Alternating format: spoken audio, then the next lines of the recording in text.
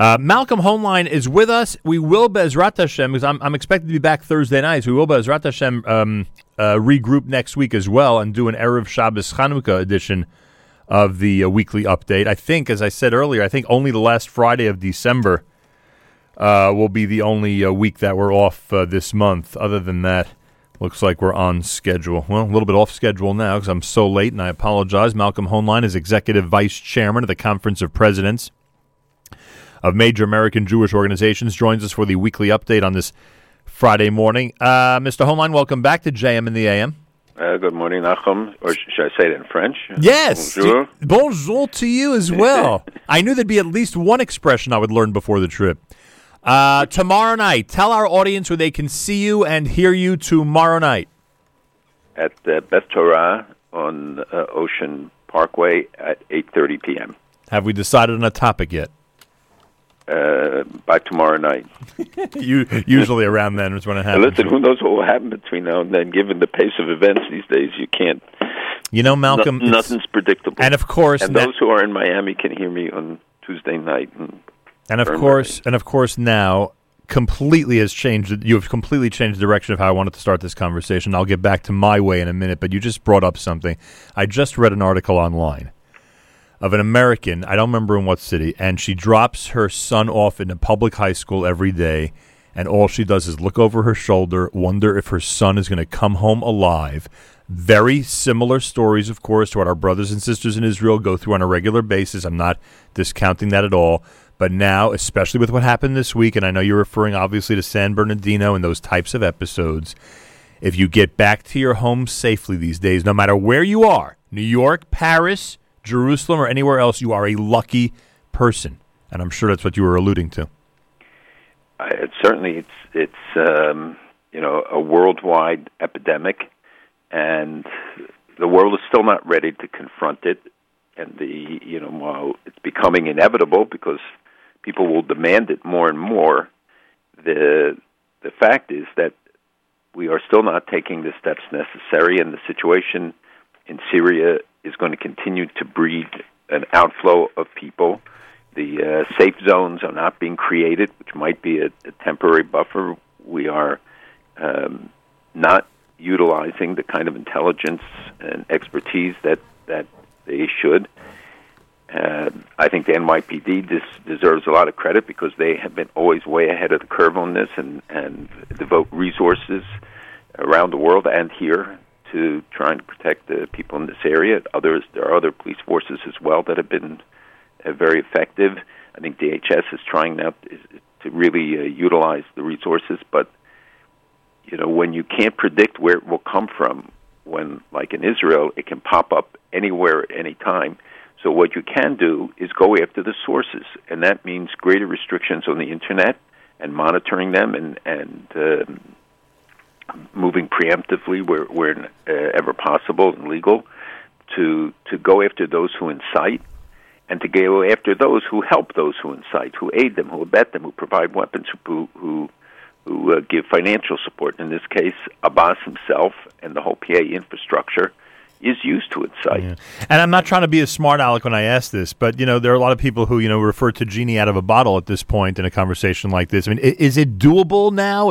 Are the internet restrictions still? Do we have enough time to implement those and the financial sources to be cut off? Is there still a possibility that can be done in a very effective manner? Yes.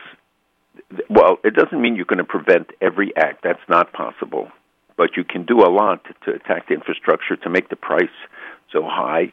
I think Israel's reaction today, not waiting around to see whether the guy's going to shoot another person, but to take the action to immobilize those who engage in these kind of attacks, I think it's really the response. They have to see that there's a real price to pay. Yeah. And when people criticize Israel for demolishing a house, how many human lives is that worth? And if an attacker understands that his family will pay a price, that the 72 virgins are going to be offset by the demolition of the house, by real punishment, and it's up to authority figures. Every society has haters. The way you judge it is how do you deal with those haters? What kind of determination do we show? And if we let those who are behind it in Iran today look at what's happened this week, how we're dealing with them. Going to get a buy. We know that they're lying. We know that the infrastructure, even according to the report, was active, the nuclear infrastructure, active until 2009 and not 2003, and yet we see saying, well, the report is conclusive enough for us to move forward. Why?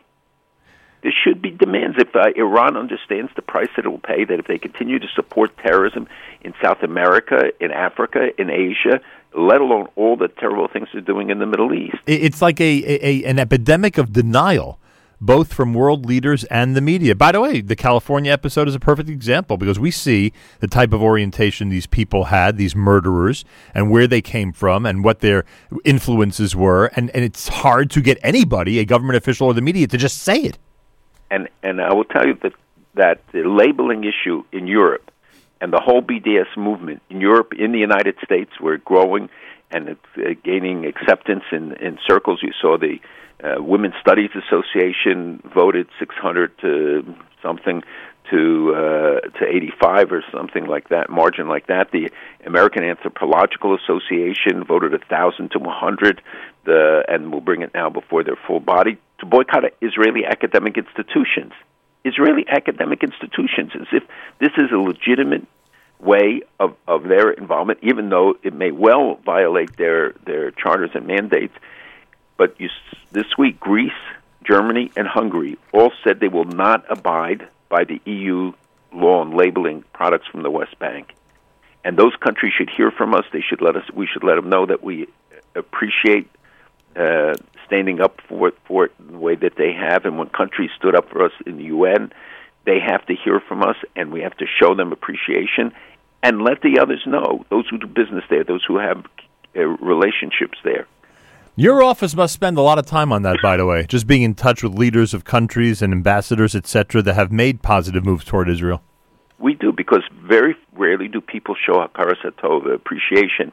We're quick to criticize, rightfully, but you also have to encourage and show support. And Israel, by the way, is very good at it. You've seen now how the relationship with India, the relationship with Korea, 5 times the trade of 5 years ago, or 6 times the trade. India expanding in every area its relationship with Israel. And then the opening in the UAE of an office, which is not a diplomatic office, and it's misreported in some of the press. But the very fact that there's now a formal presence at IRENA, which is the Renewable Energy Agency of the United Nations, and they were quick to point out this is not a change in policy, but it is a change, and we should recognize it. No question about it. So now back to what happened this week in California. We know there's a lack of desire to identify the background of the killers. I'd have to assume that more and more people, as they continue to leave Syria and other places, and I want to discuss with you if Syria is the major concern or not, as they continue to do that and become influenced by people, whether it be over the internet or live and in person, the radicalization, the desire to kill, the influence of ISIS, where we know the treacherous murders are now commonplace, so people are more immune to it and are numb to it practically.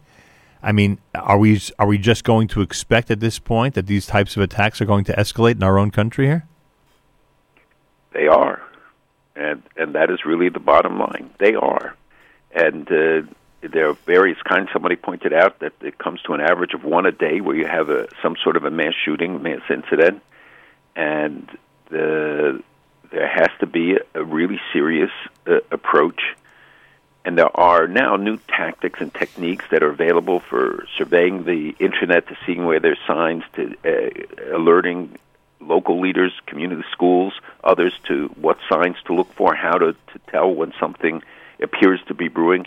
But I think in many of these cases you would not know. And you would not be able to tell. And by the way, and we've spoken about this so many times about terrorism having an address. In fact, in the 90s, that was one of your most popular slogans, because we were drifting away from terrorism having an address you could attack, to these random acts and people around the world, obviously more in the Middle East at that time, attacking.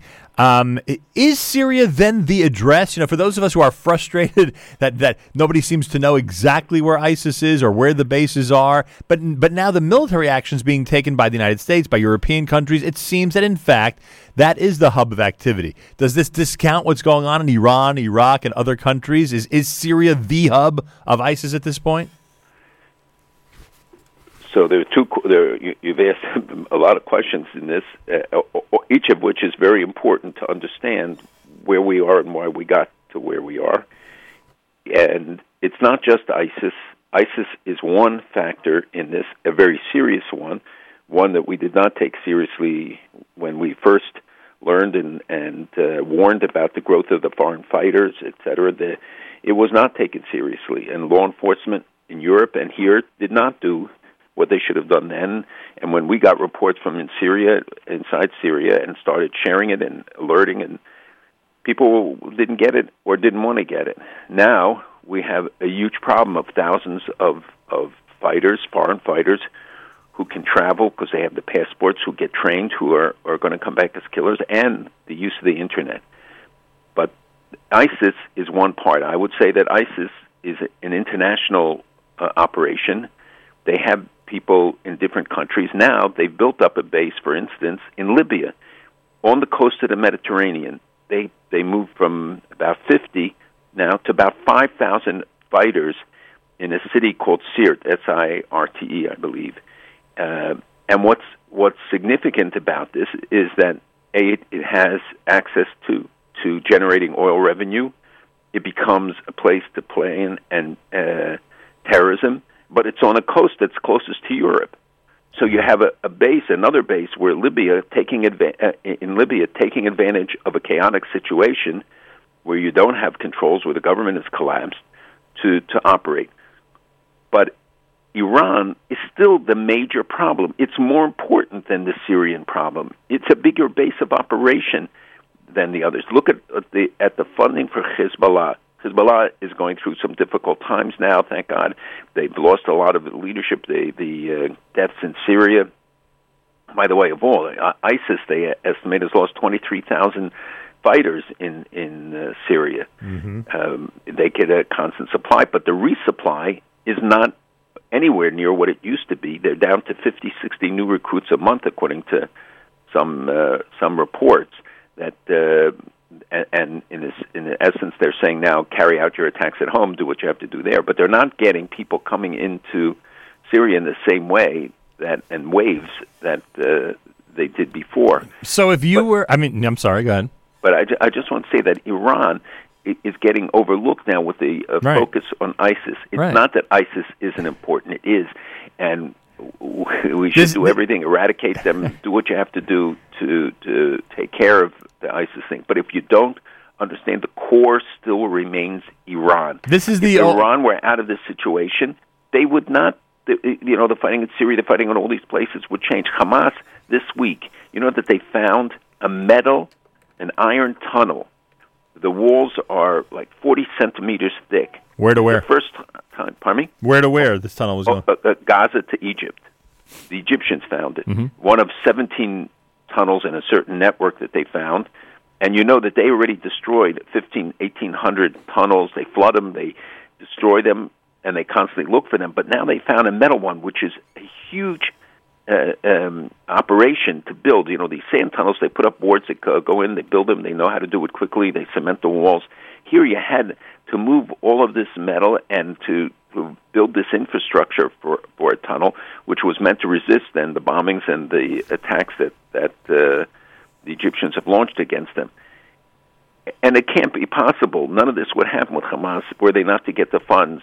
And Iran is increasingly the source of funds for so many of these operations. So the same way that the focus on the nuclearization of Iran took away from distracted us from what was happening in North Korea. So now, because everyone's so focused on ISIS and the military from all these countries are heading to Syria to try to eradicate them, Iran, which is the real problem, is getting a free pass.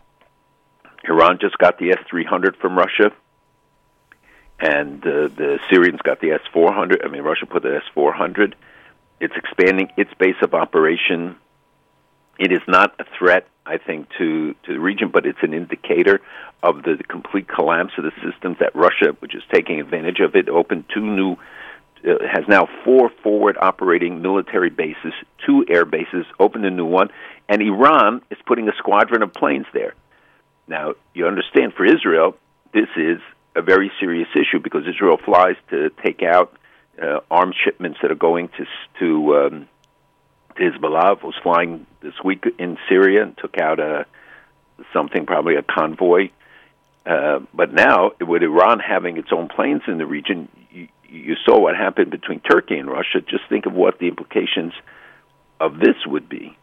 And Iran has lost about 70 of its people in Syria, but it includes a lot of officers. And the bigger the presence, the more likelihood that you're going to have Iranian casualties. Your question goes to the core of where you apply resources, how do you deal with it, and the answer is that you have to be ready to do both. But the failure, and I'm sure we'll talk about the Iran deal and what it means, but the failure to stand up this week and to appear to again capitulate is, again, it only encourages and will foster more terrorism, more violence, and at a higher level. Yeah, no question. Way behind here. It's America's one and only Jewish Moments in the Morning radio program, heard on listeners-sponsored WFMU East Orange, WMFU Mount Hope, Rockland County at 91.9 in the FM dial, broadcasting live from the Sonia and Robert Gold studios in Jersey City, New Jersey, around the world on the web, jmnam.org. Erev Shabbos, Hanukkah Sunday night, candle lighting at 4:09. We start saying the St. Talmud tomorrow. Paris Unity Initiative, the Jewish Unity Initiative, I should say, heads to Paris starting on Sunday. Monday and Tuesday we'll have our Hanukkah music specials here during JM and the AM. Wednesday, Thursday, our broadcasts from Paris, the event in Paris in the Great Synagogue. It seems that nary a seat remains. That's been the reaction of the community, which is amazing. And Malcolm, I'd like your comment on this, especially when I was there last week. It seemed that people were resigned to the fact in a duplicate fashion to what's happening in Brussels and other areas to just stay in their homes and not go out, Jew and non-Jew alike, in Paris. It's encouraging that it looks like the holiday of Hanukkah is going to encourage some people to come out and celebrate a little bit. Well, French Jews have been courageous throughout. It is true that the restaurants have suffered, businesses have suffered, whether in Israel, whether in Paris, wherever.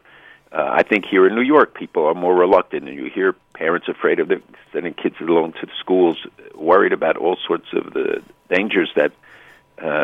But you can't give into it. And going there, and first of all, I give you really a big yasher koach for doing this. I think it's the act of solidarity. It's very important. Thank you. It sends a message. People care. They do appreciate it. And it'll be interesting to hear you broadcast in French next week and to sing us a few songs from there. You're such a world traveler. Listen to your accent. But je peux parler en français. You don't know. And you're worried about the restaurants? I'm going. There'll be plenty of food. Next week there'll be a big boost, I know, but we're doing that normally. But I will tell you something. You have to, again, to look at the good news that Argentina elected a president throughout the Kirchners finally, and that this guy has promised to abrogate the agreement with Tehran, which covered up the bombing of the Amia and the investigation. I hope he has a good security force. He's still not in office yet, but he already made the statement that hope he makes it to the inauguration. Renew the investigation, and that he was a mayor of Buenos Aires, and the Jewish community knows him. This was a major... you know what happens to people in the public eye there who don't support terrorists? You know what happens? No. You don't? Oh, yes, I do know exactly what happens. That's what I'm saying. In fact, we just had a film opening this week on the story of Alberto Nisman, the prosecutor. He was murdered. And who was murdered, and when you see this, it really is very scary to see the full story in the alleged involvement of the highest level of government in his murder. It's Erev Hanukkah. And I noticed, and there's a million things on this list, and you have things, and you wanted to talk about the Iran deal, but if you're on the point of good news already, and we're trying to celebrate and come together, Malcolm, I'm sure you are aware of the fact, and you always bring these things to our attention, so I'm so excited to bring it up first here today. The seal, the bula, that was discovered right near the Temple Mount. Says on it, Chizkiyahu ben Achaz melech Yehuda, Chizkiyahu the son of Achaz, king of Judea. What does this tell us, this discovery this week before Hanukkah, about the history of our people? Actually, it is so exciting. And I mentioned to people, they either don't know or they didn't look. It's if we need anything to see that God is sending us messages all the time. I discussed the finding of the Accra fortress. They found it because of this coin, I'm told. That finding it in a certain location told them to look there for the base of the fortress. And here you have the discovery by Dr. Mazar, was the one who announced it, and it says it belonged to Chizkiyahu, son of Achaz, king of Judah, just like it's the Chizkiyahu that is in Malachim Beis in Kings 2, in Isaiah, in Chronicles 2. He's a direct descendant of David HaMelech, of King David, and it's the first seal impression of an Israelite or Judean king ever discovered in an archaeological excavation. Wow. This seal is 2,700 years old, wow. And it was in the Ophel excavation. This is the quarter of the government built during the time of Shlomo HaMelech, King Solomon. It's in the area that connects the city of David, and you know this, to the Temple Mount, where there is amazing excavations. It was so exciting that President Rivlin went to the city of David and to see this seal firsthand.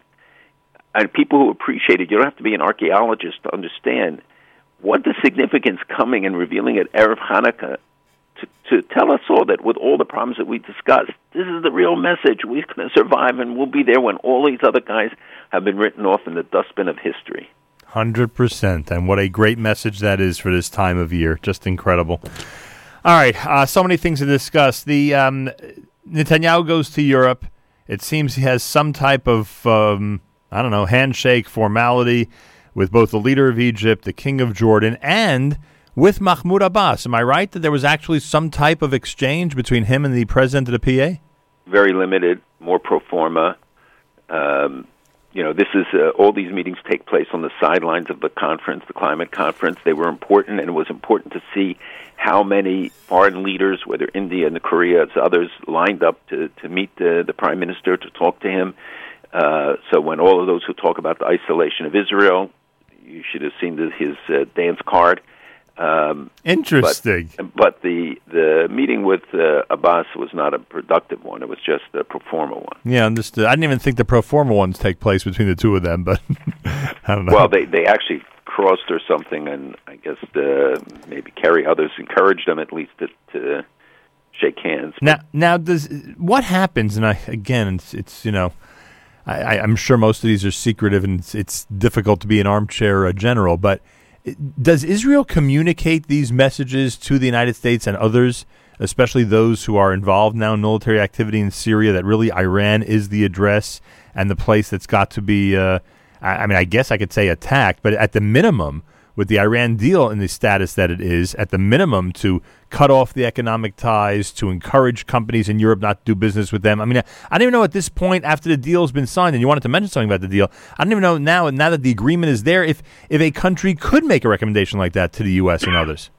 Well, Israel certainly does, and it keeps pressing this message. Israeli military leaders and others have been communicating on a regular basis to keep the focus on Iran.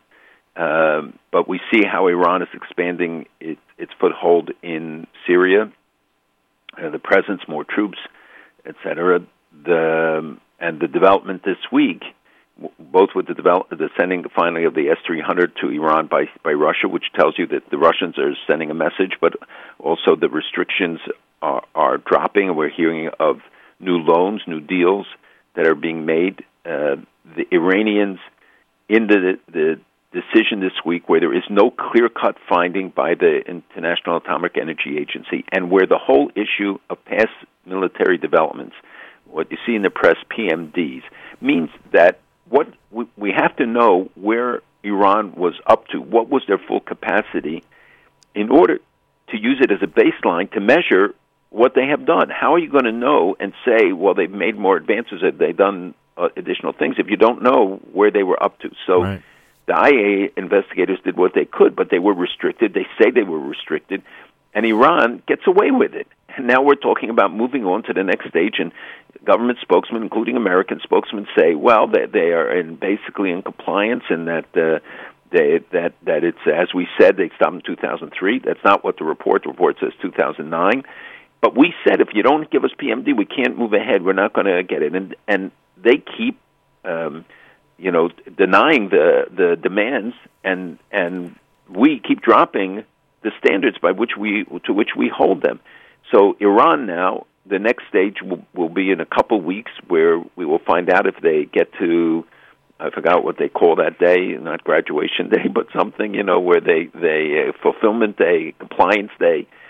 They have all these terms in the deal, but the fact is that we don't know, we don't have the information that we were supposed to have. I don't think we have it about Parchin. I don't think we have it in other regards, and they will continue to put in restrictions and violations, and as somebody said this week, what they will do is they won't do major things. They're not going to do something so blatant, although they did with the missile, and still till today have not paid any price for it. And we continue to press on that issue because it's a violation of other resolutions of the Security Council as well.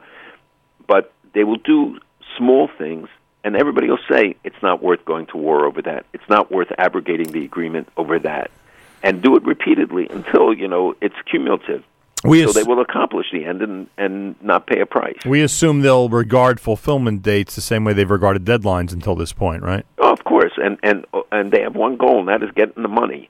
Yeah. Because they got a lot of terrorists to support. They have a lot of domestic needs, but you can't be sure anything will go to that. And the IRGC, which controls a third of the economy, the Khamenei and his family have $100 billion in interest. They need the influx because they have big appetites. And maybe it's unfair to blame them because obviously they didn't spearhead this deal. The U.S. did, but Putin and Russia, they keep Iran in business, provide for them what they need. They love the fact, that you've described many times, that they are able to engage in these sales and have Iran throw a lot of money his way. But again, as long as nobody feels the need to pressure him. Someone said to me yesterday, they said, you go to France, tell Holland not to dance with Putin. I mean, now I understand what they mean. They mean that that the European leaders should take a stronger role against Russia and encourage them not to do business with Iran. But what do you want at this point? The whole world has basically capitulated and is ready to do business with Iran. Well, Putin sides with Iran against the removal of Assad, and he has seized these great opportunities to make money like everyone else. They made a big loan over the recent period, even though his economy is tanking, to get into the energy sector of Iran. And Iran is paying for a lot of the military purchases in Syria. So there's big influxes, and there are huge 2 flights a day coming from Russia with new weapons coming there. Putin takes advantage of the weakness in the West. Now you had a big glitch in I'm sure what all of them anticipated with the Turkish incident, right, where Turkey shot down this plane. Now, we all have been complaining about Turkey. No one would have predicted this incident. Right. So it is, in a sense, a game changer, but it drives Russia more with Iran. And they're going to do stuff against Turkey, and they've been bombing the Turkmen forces. And you have the Americans flying, you have the Russians flying, you have Israel, you have others. This is how much stronger an invitation to a problem. How much stronger can the Russian-Iranian alliance become? So that's a very good question, because Iran still has to look at Russia like a lot of the Arabs do. They're still a godless communist country, and there's been traditionally, tough partner between them, but they're driven together by common interests, and that's what makes the closest alliances in politics. Is a common enemy, a common interest, economic, military, etc. And Russia is expanding its base. They just signed a billions and billions of dollars deal with Egypt, and they are providing the loans. This is Russia, the loans to Egypt to pay for it, maybe $7-8 billion or more. And it's a message that this should have been a U.S. military sale. B, that the Russians are looking to expand their footprint and now have found the opportunity, not only with the bases I mentioned in Syria, but now having relations in the Gulf and in the biggest Arab country in Egypt, which always has been buying American weapons. I don't know why. They're certainly inferior to American weapons, but they're angry. They think the United States delays in the delivery and held up the helicopters for a long time when they felt they needed them. And Putin can point to all of these things as a success of his policy, and that he's sticking it to the United States at the same time, which is something he is happy to do. What a balancing act, when at the root of things you really should be enemies, but you have, as you say, politically, these common enemies which bring you closer, but you're always looking over your shoulder. Someone once said that, politics make strange bedfellows. Right. You know that in Yemen, it was revealed this week that the Saudis are sending Sudanese troops, hundreds of them, that the UAE sent 450 people from El Salvador, Chile, Colombia to fight there, that there are 1,800 of them training in a base in the UAE, United Arab Emirates. Who would have thought, here you go and recruit people from Panama, Colombia, these countries, come to train in UAE and are sent to fight a battle against the Houthis, which is a battle against Iran. You see that everything is globalized. So when people say, "Give it," can you explain this? And if you don't give them all of the background, if you don't follow this, and see, and I don't know it all. I certainly try to follow as much as I can, but it's all so complicated, and everything has another leg and another linkage that makes it so hard to answer in simple terms about what is the significance of each of these developments. Hey, what do you think of Donald Trump's comments about Israel's role in the peace process?